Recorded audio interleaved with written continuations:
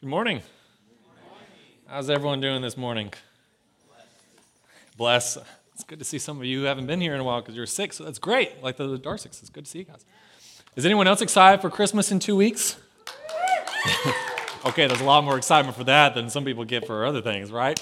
Okay, hey, with that energy I just heard right there, let's take this in a different direction. So for us as a church, we're always about saying, hey, we want to be a church for those who have given up on church. And when we say church, what we mean is it's about the people of God coming together to be the people of God so that we may go out of this place and be the people of God. Now, we are so adamant about trying to be what we see in Scripture, of trying to be the kind of church that other people, for those who have given up on church, can come and find. What does it mean to follow Jesus, to be known by Jesus, to be loved by Jesus, and to go out and do what Jesus has done by loving others? But we're so adamant about this that we always stop and we give a round of applause and appreciation to someone in this room, someone in this body that is making this happen, and that is using their efforts and their talents to invest back into the kingdom of God.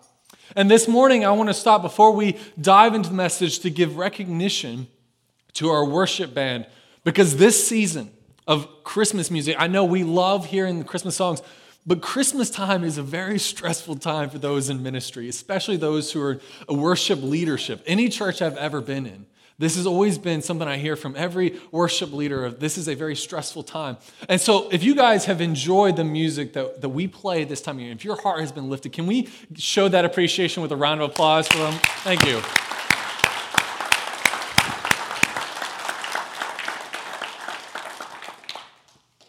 I can remember well the best Christmas gift I ever got. And it wasn't a toy or a gadget or a car or anything like that. It was a gift my parents gave me when I was a kid, and it didn't cost them a dime, but it's so priceless, I still keep it. And every now and then, late at night, sometimes after my wife has fallen asleep, I'll pull it out just to reflect a little bit on the memory of it. It was a letter written to me by my father at a time when I really needed it. It came about one Christmas morning when I was waking up, and it was the classic Christmas, you go and you wake up the younger siblings first so that they'll get in trouble bouncing on the parents' bed. And it was that whole charade. We did that every year. But I remember this year was different because this was a year where my dad wasn't going to be there. It was a start of a long season of our life where dad was going to be deployed or somewhere else on Christmas morning. And this was the beginning of my heart turning a little cold to Christmas when I was a young age.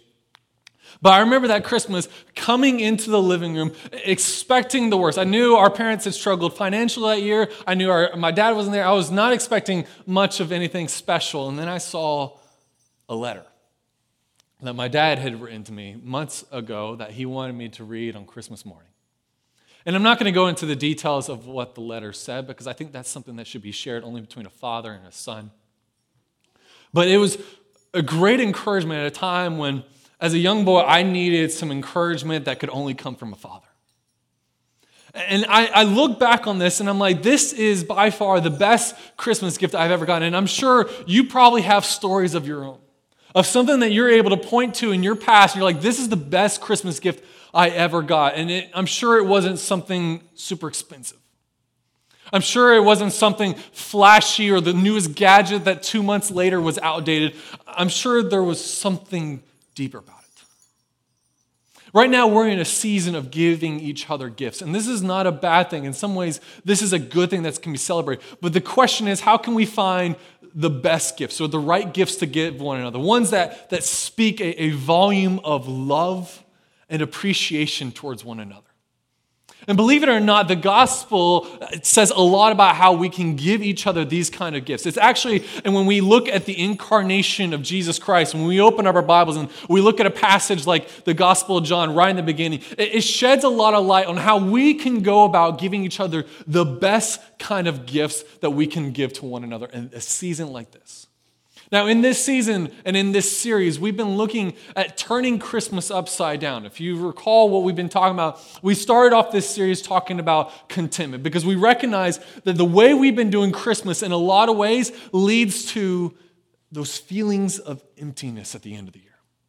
leads to stress and anxiety. And so we've looked at trying to turn Christmas upside down. So we started by talking about contentment, of are we content with the way things have been, or are we ready to step into the story of the gospel, the story of Jesus coming to live among us, and then to step into this new space. And when we step into this new space, we're reminded of what Christmas is, that it's not, hey, let's get each other a mountain of gifts, but it's actually the reminder that God has not forgotten about us. It's the reminder that on the coldest, darkest night of the year, there is hope. There is light. His name is Jesus. He has stepped into our suffering. He has stepped into our mess, and he has wanted to live among us. And remember, we talked about last week that when we come to realizing this hope of Christmas, there's several obligations it has for us. So last week, we talked about our spending. And I know that was probably an uncomfortable topic, but we were talking about rather instead of looking at, I want this, and I want this, and I want this, let's create space in this season to help alleviate the hurts and pains of others. That if we know of the hope of Christmas, that it's the reminder that God has not forgotten about us, then let's use that by creating space in this season to give to the poor, to give to the less fortunate. But this morning we're going to talk about our giving.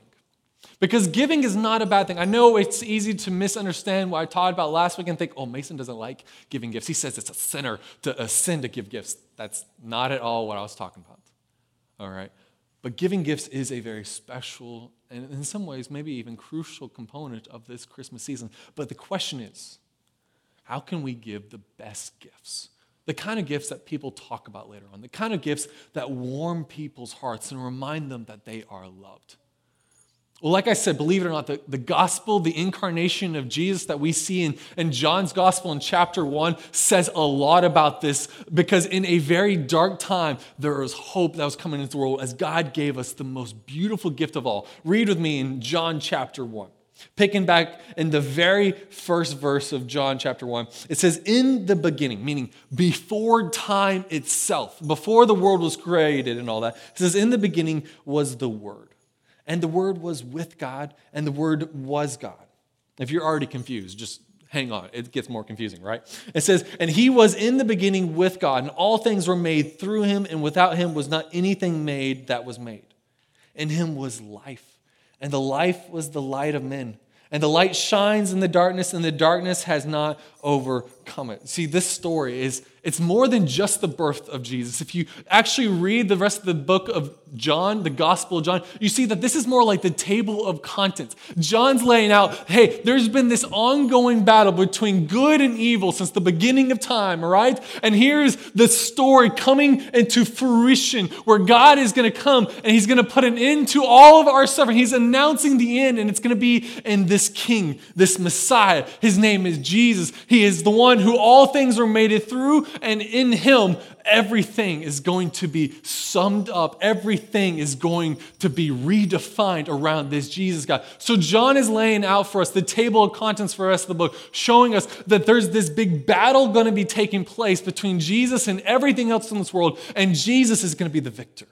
And Jesus' people are going to share in that victory with him. If you continue reading, if we jump to verse 9, we see that this God has been facing this darkness, and he's bringing hope and life back into the world in Jesus. When we read in verse 9, it says, the true light, which gives light to everyone, was coming into the world. He was in the world, and the world was made through him, yet the world did not know him. And he came to his own, and his own people did not receive him. Like, how tragic is this story if you think about it? Where the God of the universe, who has a love relationship with creation, was rejected. Have you ever felt rejected? Have you ever felt unwanted, unaccepted?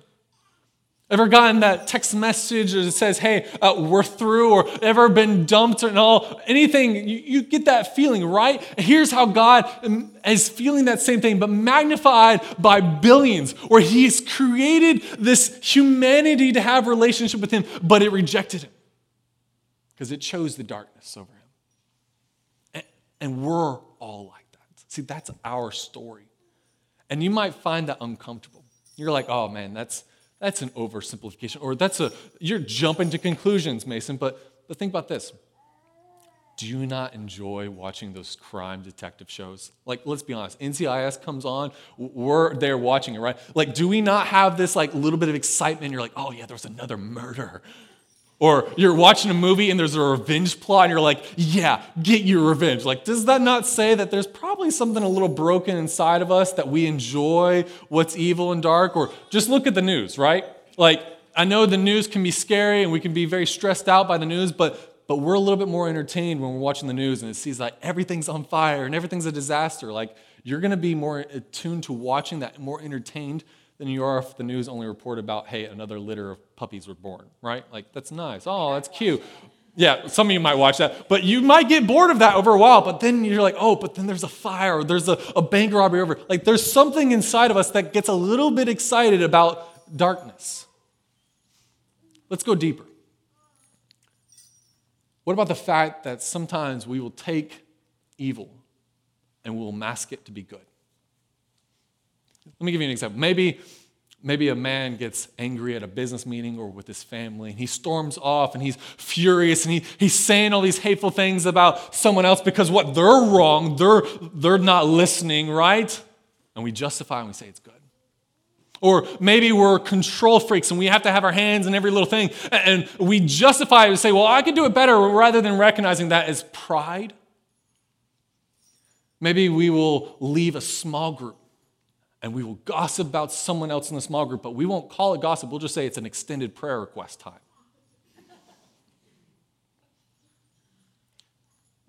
Or maybe it's the example of, say, like a businessman who knows he needs to give, but he's so tight-fisted and he'll tell himself, oh, I'm just being a good steward of the resources God has given me. It's wrong, and it's perverse how we can twist evil and make it sound good. And we all do this. It's no wonder we are so prone to destroying relationships in our lives. It's no wonder we're usually 60 seconds away from making a mistake that will shatter our lives and completely change it. It's no wonder that we will treat church members like this. When we all know the story of Jesus and we come and say, love God, love people, but then we'll still say sometimes hateful things to each other, right? Because we're human. And this is our nature. This is our natural course. And you can imagine the weeping up in heaven as God's seeing, like, I made you to be good, and yet you love the darkness. Why? Because it hides your shame and your guilt and your evil deeds. Like, we're naturally like this. But here's the good news. God, seeing us in our brokenness, decided to do something. He did not just stand off aside and be like, well, this is hopeless, let me quit, I'm going to go on to the next project. No, God got involved. God intervened. God sought to rescue us from ourselves and from our own natural brokenness and our own natural love for the darkness. He came as the light in the world into a very dark world to show a new way, to bring us back into relationship with Him. There's great hope when we continue reading John's gospel and we jump now to verse 12, and it says, but to all who did receive Him, meaning who rather than rejected God, said, you know, God, I need you in my life. I'm broken. I need you to intervene and fix me. It says, to all who did receive Him, who believed in His name, He gave the right to become children of God, who were born not of blood, nor of the will of the flesh, nor of the will of man, but of God. This is the ultimate do-over, folks. This is the ultimate second chance. Like, do you ever find yourself, thinking, man, I want a second chance. Man, I want redemption. I have made mistakes. I want a fresh start. This is it. It is by coming to God and saying, God, I have tried time and time again to fix my life. I've tried over and over to put the pieces of my life back together, and they don't fit. I need your help. This is what the gospel is about, that we come to this moment recognizing in all our humility, we cannot save ourselves because we love the darkness too much. So we needed something to come and save us. And his name was Jesus. And God says he has made a way for a fresh start, for you and I to be who we were always meant to be as children of God. And it's wrapped up in Jesus. He shows it when we jump to verse 14, this amazing way what God has done to save us. And it says the Word, meaning the Word that was talked about in verse 1, right? It says the Word became flesh and dwelt among us, or literal translation, tabernacled among us, meaning that God wanted to be among us. This is God's solution to our problem, folks. He wasn't just sending a rescue squad or anything like that, or a care package. He sent himself. And he says, the Word became flesh and dwelt among us, and we have seen his glory.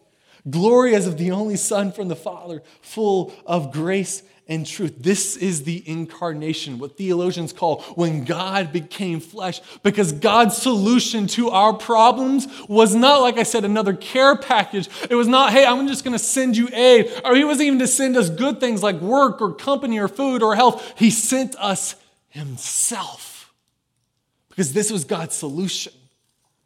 That he didn't see your brokenness and think, oh, that's so sad. I'm sorry you're going through that. But no, he's like, I want to be involved in what you're going through. I want to be in this mess with you. I want to be in relationship with you. And this sheds a light on how we can give gifts that are the best kind of gifts of what the incarnation teaches us about how we give to one another. And it's that the best gifts celebrate a relationship.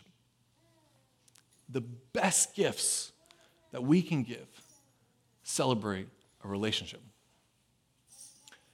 In the summer of 2018, me and my wife were going through this big transition. I was getting ready to finish out my last years of my master's degree, and that meant I was going to have to move away for a year. And understandably, I was not in a good mood, all right? Like, I was doing the typical guy thing, like, oh, don't talk about it, just bury it down deep, pretend like everything's all right, you just nod your head. But in reality, in my heart, I was like, I don't know if I'm doing the right thing. I had men in my life who I respected who were telling me, you're sinning, you're doing the wrong thing, God would never ask you to do this. And so I'm wrestling with this, and I'm wrestling with the fact that we had these very close friends of ours who we had spent years fostering these relationships, and I knew I was about to say goodbye to them for maybe forever. And so I think a buddy of mine picked up on this, and he called me up and he's like, hey, I know it's your day off. I want you to spend the day with me. And so he took me out to get ice cream, and then we went to a used bookstore because he knows my love language is used books. And so we went to a used bookstore, and we were talking about maybe grabbing a bite to eat and a movie. And now that I say it out loud, it does sound like a date. It's okay, just typical bro stuff, right? Nothing weird between two married bros hanging out, having a bro date, all right? And so I'm sitting there like, yeah, this was great and all, and we were coming back to my house, and keep in mind, that house that me and my wife were renting at the time was maybe 700 square foot. Like, it's tiny, like 3 feels like a crowd, right? And I come home, and I find that the house is overflowing with about a dozen different people. It turns out my wife had asked my buddy to take me away because she was throwing this big going away surprise party for me with all of our closest friends. And we spent the rest of the evening grilling burgers, playing games, sharing stories. And I remember thinking, this is what I needed. I didn't need some material thing, but I needed these relationships. Because the relationships that we have are really the best gifts that we can give to one another. And it's something that the gospel speaks into. When we think about the fact that God came to have a relationship with us, it sheds a little bit of light on how we can give gifts to one another this time of year that aren't like, hey, I got you something out of obligation because I didn't really know you and don't really care for you, whatever, but I felt obligated to give you the gift. But rather instead, speak to the fact that we believe that Jesus really came into our world and that he walked this world among us. And I think there's really 4 points that we can really look at. The incarnation kind of teaches us how to give. So bear with me. Okay, I know my normal preaching style is I'll preach one main point, and then we get out here as quickly as I can to beat everyone else to McAllister's or Lemonade House Grill, right? All right, but bear with me. I think there's the 4 things that I think the incarnation kind of shows us on how we can give gifts of relationship to one another at this time of year that could potentially change someone's life. Okay, so the first point is this. It's that if the best gifts celebrate a relationship, then that means presence matters. If the best gifts celebrate a relationship, then that means presence matters. Now, I'm not talking about like a present, like, hey, it's something wrapped up in a box with a bow and it's all beautiful wrapping paper. That's not what I mean by presence. I mean being physically with one another. That when we're physically with one another, this is something that is powerful, because when we look at Jesus, Jesus physically walked earth. He's not some supernatural thing or fiction story that we read. He physically walked our world, okay? Because these are historic documents that are recording it. We have this recorded more than just in the Bible. We have this recorded in other science and historical documents that say Jesus was a real person who really did the things that we read about, and he really came to be among us. In fact, the Gospel of John, the guy who wrote the Gospel of John, all right, John, wrote more than just the Gospel of John talking about this. He also wrote a letter called 1 John. In his opening words of 1 John, he says this. He said, that which was from the beginning, which we have heard, which we have seen with our eyes, and which we have looked upon and have touched with our hands concerning the word of life. The life was made manifest, and we have seen it, and testified to it, and proclaimed to you the eternal life, which was with the Father and was made manifest to us. What John is saying in his opening words of one of his letters is that God physically came to be among us. Think of the implications of that. That God, rather than staying distant from heaven, chose instead, I'm going to physically be among them. That says something about when we're physically with one another. That being present with one another matters, and that we were made to be together. We are made to be able to look into someone else's eyes. We are made to be able to hold someone's hand, to give them a hug, because when we do this, we're reminded that we're not alone. That we're not forgotten, that there's someone there who sees us and loves us. Now, I recognize in the climate we're in, with the coronavirus and everything else, the idea of physically being together and maybe touching one another, it can be a scary thought. Okay, so let me just speak to the fact that, if anything we've learned in this year, is that there's real power when we're physically with one another. Like, video chats are great and all. That's a great tool we have. But when you can physically be with someone across a table eating a meal together, like, does that not speak something in your heart? Whether you're an introvert or an extrovert and someone comes up and tells you, says, I want to be with you. I want to, hey, let's grab a meal together. Let's go and do something together. Like, whether you're an introvert or an extrovert, there's something that speaks into your heart, right? Like, this person wants to be in my presence. And if there's anything we learn about the incarnation, it's that presence matters. And oftentimes we do a bad job at showing this. And what I mean by that is not the fact that, hey, we're in a system of potential quarantine and social distancing. I'm talking about just the fact that sometimes we can be in a room full of people and we'll just be on our phones. Like, it's one of the most saddest sights, I think, of humanity when you enter a room and there's like 6 other people in the room and all of them are just looking down their phone and they're not engaging with one another. Because it's pretty much like you're screaming out to everyone else, I don't care about you. You're not interesting to me. I'm more interested in the person I'm stalking online, or my social media notifications, or the TikTok video, or the cat memes. Like, friends, there's a lot of good that can come about from 6-inch screens. But there's a lot more bad. And life does not happen in this space. Life happens face to face. Life happens when you're with someone and you're basically telling them, you have my attention. You matter. I want to be in your presence. There's something about that space. So maybe this season, one of the gifts that we can be looking to give one another is when you're in a family gathering, don't be on your phone. Or when you're with friends and you're out to dinner or whatever, don't be on your phone.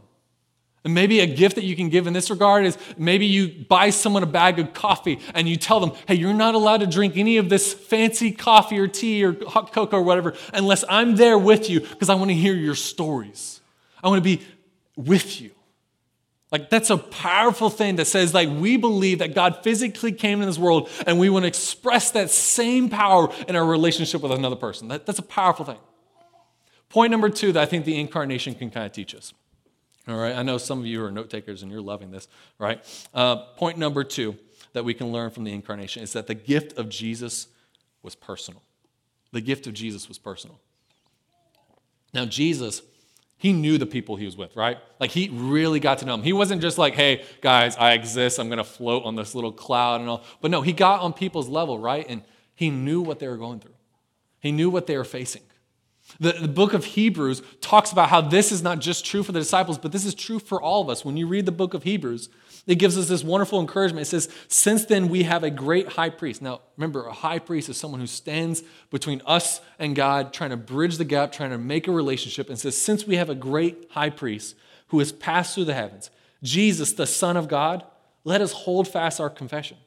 For we do not have a high priest who is unable to sympathize with our weaknesses, but one who in every respect has been tempted as we are, yet without sin. Meaning, this God is so personal with us, he knows how we feel. It wasn't just enough that he was among us, but he knew us individually. He knows what we're going through. He knows those moments when you feel beat down, you feel weak, you feel exhausted, you feel weary. He knows that. He knows how that feels because he's been in the exact same place. And it says, because we have this, he says, let us then with confidence draw near to the throne of grace that we may receive mercy and find grace to help in time of need. The implications of the fact that Jesus was personal with the people he was with and that he wants to be personal with us is that when we are giving gifts to others and it's speaking to a relationship and we want to be personal with them as well, that means that we have to actually know them. Meaning, we need to stop buying gifts of saying, hey, I bought this purely out of obligation because I don't really know who you are. So here's this thing that you're just going to return in a week. We need to stop doing that. And we need to get to know people. Really know the people around us. Because relational giving is about knowing the people that you're around. My little sister is fantastic at this. Every year at Christmas, she always ends up getting the gift that I'm like, man, I wish I had thought to give that. Like, it was so personal. It was so smart. She has that talent. So I remember a few years ago, I was like, this year is going to be the year where I'm going to beat her because, we're siblings, so there's competition. It's all right to, want to up your sister in competition, right? And so I remember one year, I was like, I'm going to beat my sister in getting the perfect gift for our parents. And I realized I figured out the perfect gift for my dad. You see, my dad, he's a couple inches taller than me, big guy, military dude. And in the military, you have a nickname oftentimes given to you. For him, it was Thor because he's a big dude, red hair, all that, intimidating looking guy. In fact, in one of his platoon pictures, we might have an image I think we found online. There's an image of him, with this giant hammer, Thor. Big dude, right? Like you're a little intimidated, right?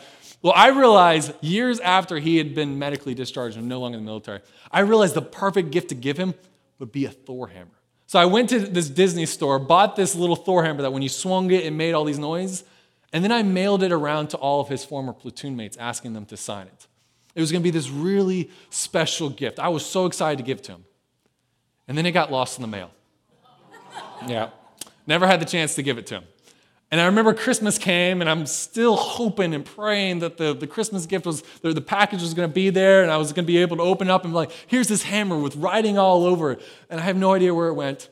And so I remember at Christmas, I had to stop and tell my dad, I was like, Dad, I don't have a gift for you this year, but here's what I was working on for months. And in some ways, I'm kind of trying to one-up my sister, yes, I admit. But I'm sitting there telling him, like, this is the gift I thought would be perfect for you. And I saw my dad cry. Like, he didn't actually have the gift in his hand, but he was touched by the fact that someone was trying to give him something so personal.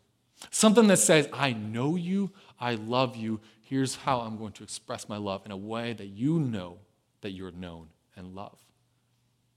The third thing we kind of learn from the gospel when we look at the incarnation and how we can give gifts that celebrate a relationship, the third point is that Jesus' relational gift to us was costly. Like, it's more than just the fact that he came into this world, right? And he came to beings who love darkness, who naturally reject him, right? Like, he came and he suffered and died, did he not? Like, the book of Philippians points out the suffering and the cost it took for Jesus to have a relationship with us. He says in chapter 2, verse 6, it says, though he was in the form of God, he did not count equality with God a thing to be grasped, but emptied himself by taking the form of a servant. Being born in the likeness of men and being found in human form, he humbled himself by becoming obedient to the point of death, even death on a cross. See, the King of all things wanted to have a relationship with you so badly that he was willing to suffer the cost of his life, of being nailed to a cross, Like, have you ever experienced a relationship with anyone in your life who was willing to go through such pain, to know you, to have a relationship with you? Well, guess what? There is a relationship like that. His name is Jesus, and he wants to have a relationship with us that cost him so much that he was willing to die. And we did nothing to deserve it. Romans points this out well. In Romans chapter 5, it says, "For while we were still weak, at the right time Christ died for the ungodly. For one will scarcely die for a righteous person, though perhaps for a good person one might dare to die. But God shows his love for us, in that while we were still sinners, Christ died for us." See, Christ did not force himself into this world and said, "You're going to bow down to me." No, he came as the humble servant. And he suffered and died for us. And we have to recognize that sometimes when we're trying to be creative and we're trying to give gifts to others that speak volumes to the relationship, love that we have with them, we have to recognize that they might not find appreciation in that gift. You might give someone a loved one a gift, and they might look at you like, "This wasn't what I wanted. I wanted that latest gadget, the latest video game, the latest clothing attire. Why didn't you just give me what I wanted?" And we have to recognize that that might happen. And that one day they might mature enough to see what you were trying to give them was something that says, "Hey, I love you. Hey, I want to be in your life. Hey, I see what's going on," or things like that. It might take some time before they get to that point. But we give gifts like this that say, "I believe that Jesus physically came in this world, that he walked this world, that he was personal with me, he got to know me." And we give gifts like that to one another, recognizing that we might be rejected by it, recognizing that people might not like it. The fourth point that we're going to land on this morning is that Christ's gift bridged the gap. Now, what I mean by bridge the gap is that there was this distance between us and God, right? Like we talked about before, and how he's this mighty creator. He's all good. But then we talked about how we're not like that, right? Like there's this separation between us and God that we naturally love to do bad things, right? Like this is who we are naturally. So there's this gap between us. But the gift that God gave when he chose to be in our lives was to bridge this gap, to create a relationship with us.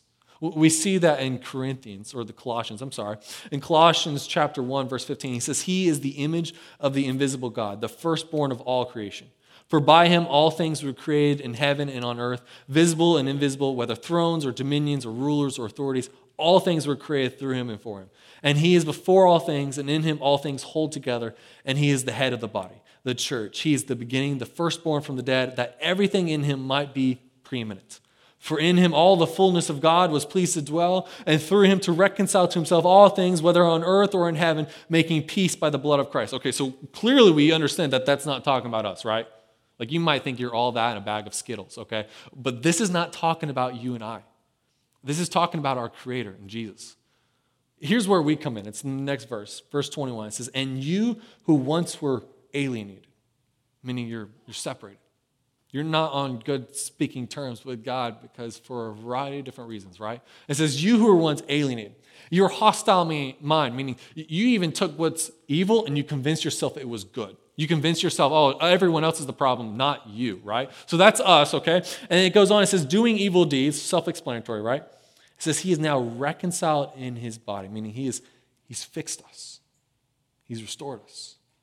He didn't give up on us, but he saw our mess, and he's like, "I'm going to change the story." And here's how the story changes. It says, "In his body of flesh, by his death, in order to present you who were once alienated, hostile in mind, doing evil deeds." No, here's how you're now presented by faith in Jesus. He's presented you holy.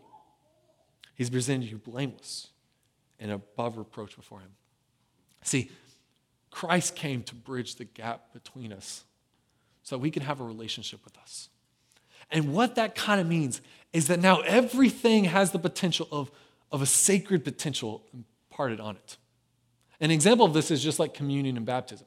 You go to the grocery store, you see a loaf of bread on a shelf, and another aisle, you'll see grape juice.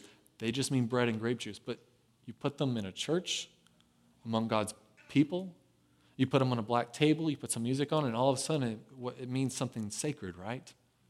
Same thing with baptism. Everyone, you're jumping in the pool, people are dunking each other, they're playing games. It seems super cool, right? But then we suddenly all circle up around the pool. We say a few nice words. And then as that person's being baptized, it's like as if they're dying with Christ and being raised again to new life. That the incarnation kind of soaks things with sacred potential. And what that might mean is that we can give gifts that tell stories, that speak to relationships. So you might have something that you're like, hey, that person's not there, but when you see them, you think of them. In my office right now is a whole row of toys. I'm like Michael Scott, from The Office. I just have a whole bunch of toys on my desk. And I'm sure when I first came in the office carrying a box of toys, Dave thought, wow, I'm working with a child. And I get it, okay? I do understand how it makes me look a little bit younger. And it's actually kind of funny when you look at our desk because Dave has a very pristine, nicely ordered desk, and mine is just cluttered everywhere. There's books all over the place. There's toys. There's papers. It's a whole mess, all right? But every one of those toys are not really toys. And no, I don't mean anything nerdy like, oh, they're collectibles, all right? No. They're things that speak into my life different stories. Like there's this wooden little horse thing that I was given as a gift from my time in Nigeria, or there's this little hand drum from my time in Mexico. And I look at those and I remember those experiences. I look at this little green little dinosaur that's on my desk, and other people are like, that looks like a little dog toy, and it might be, but that was given to me by when I worked at a behavioral health clinic for 2 years, and my coworkers knew I was leaving, and they didn't want me to forget about them, so they gave me that. And I think of other things that are on my desk as well that some of you have given me as well. Like I have from Chase Anderson, I have this little bottle cap mini little disc golf set that I was given around my 3rd week being here that kind of spoke to me of like, hey, I'm part of this. I'm accepted here. That this is my family too.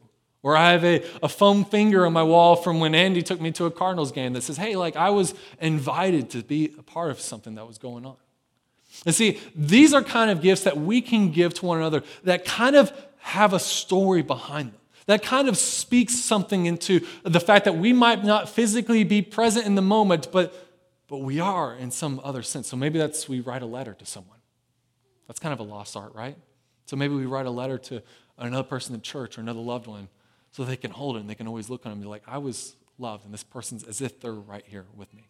Or maybe for some of you who you have kids who maybe in the next year are going to be moving out or in the next few months. So maybe some ideas for you and how you can do this is get a jar, put 52 pieces of paper on it, and each one tells some favorite memory you have with them, and instruct them every Monday they're to pull out a card to read that memory that you shared with them. Or maybe to buy a set of journals, and you give one to your child, one to yourself, and you write for the next year all your feelings and emotions of trying to parent them, trying to let go and let them be independent, let them leave home, leave the nest and stuff like that. And then a year from now, you exchange those journals. And that way they can read, hey, I was separated from you, but the gap has been bridged.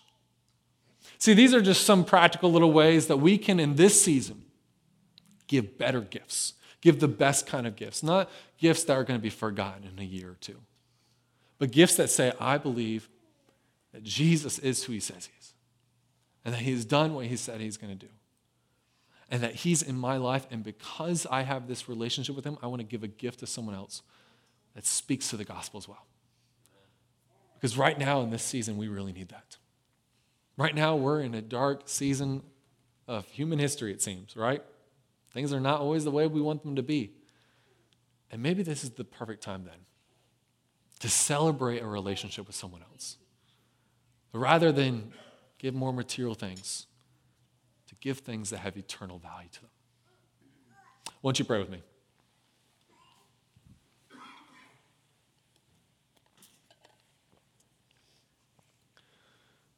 Oh, Father, in this season, we ask for you to come. We ask for you to be in this place. We ask for you to open our lips and open our mouths so that we can praise you and give glory to your name as we sing about how you are the light of the world. And Father, as we celebrate in this hope and joy, call us into expressing love in this way.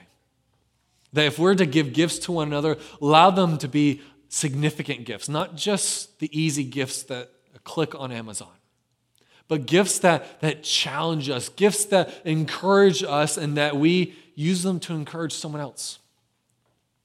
Because right now, I think we're learning more than ever before how priceless relationships are with one another. How meaningful it is to have friendships. Father, help us to use these as places to give glory to you, to speak to the truth of your name. It is in your name I pray. Amen.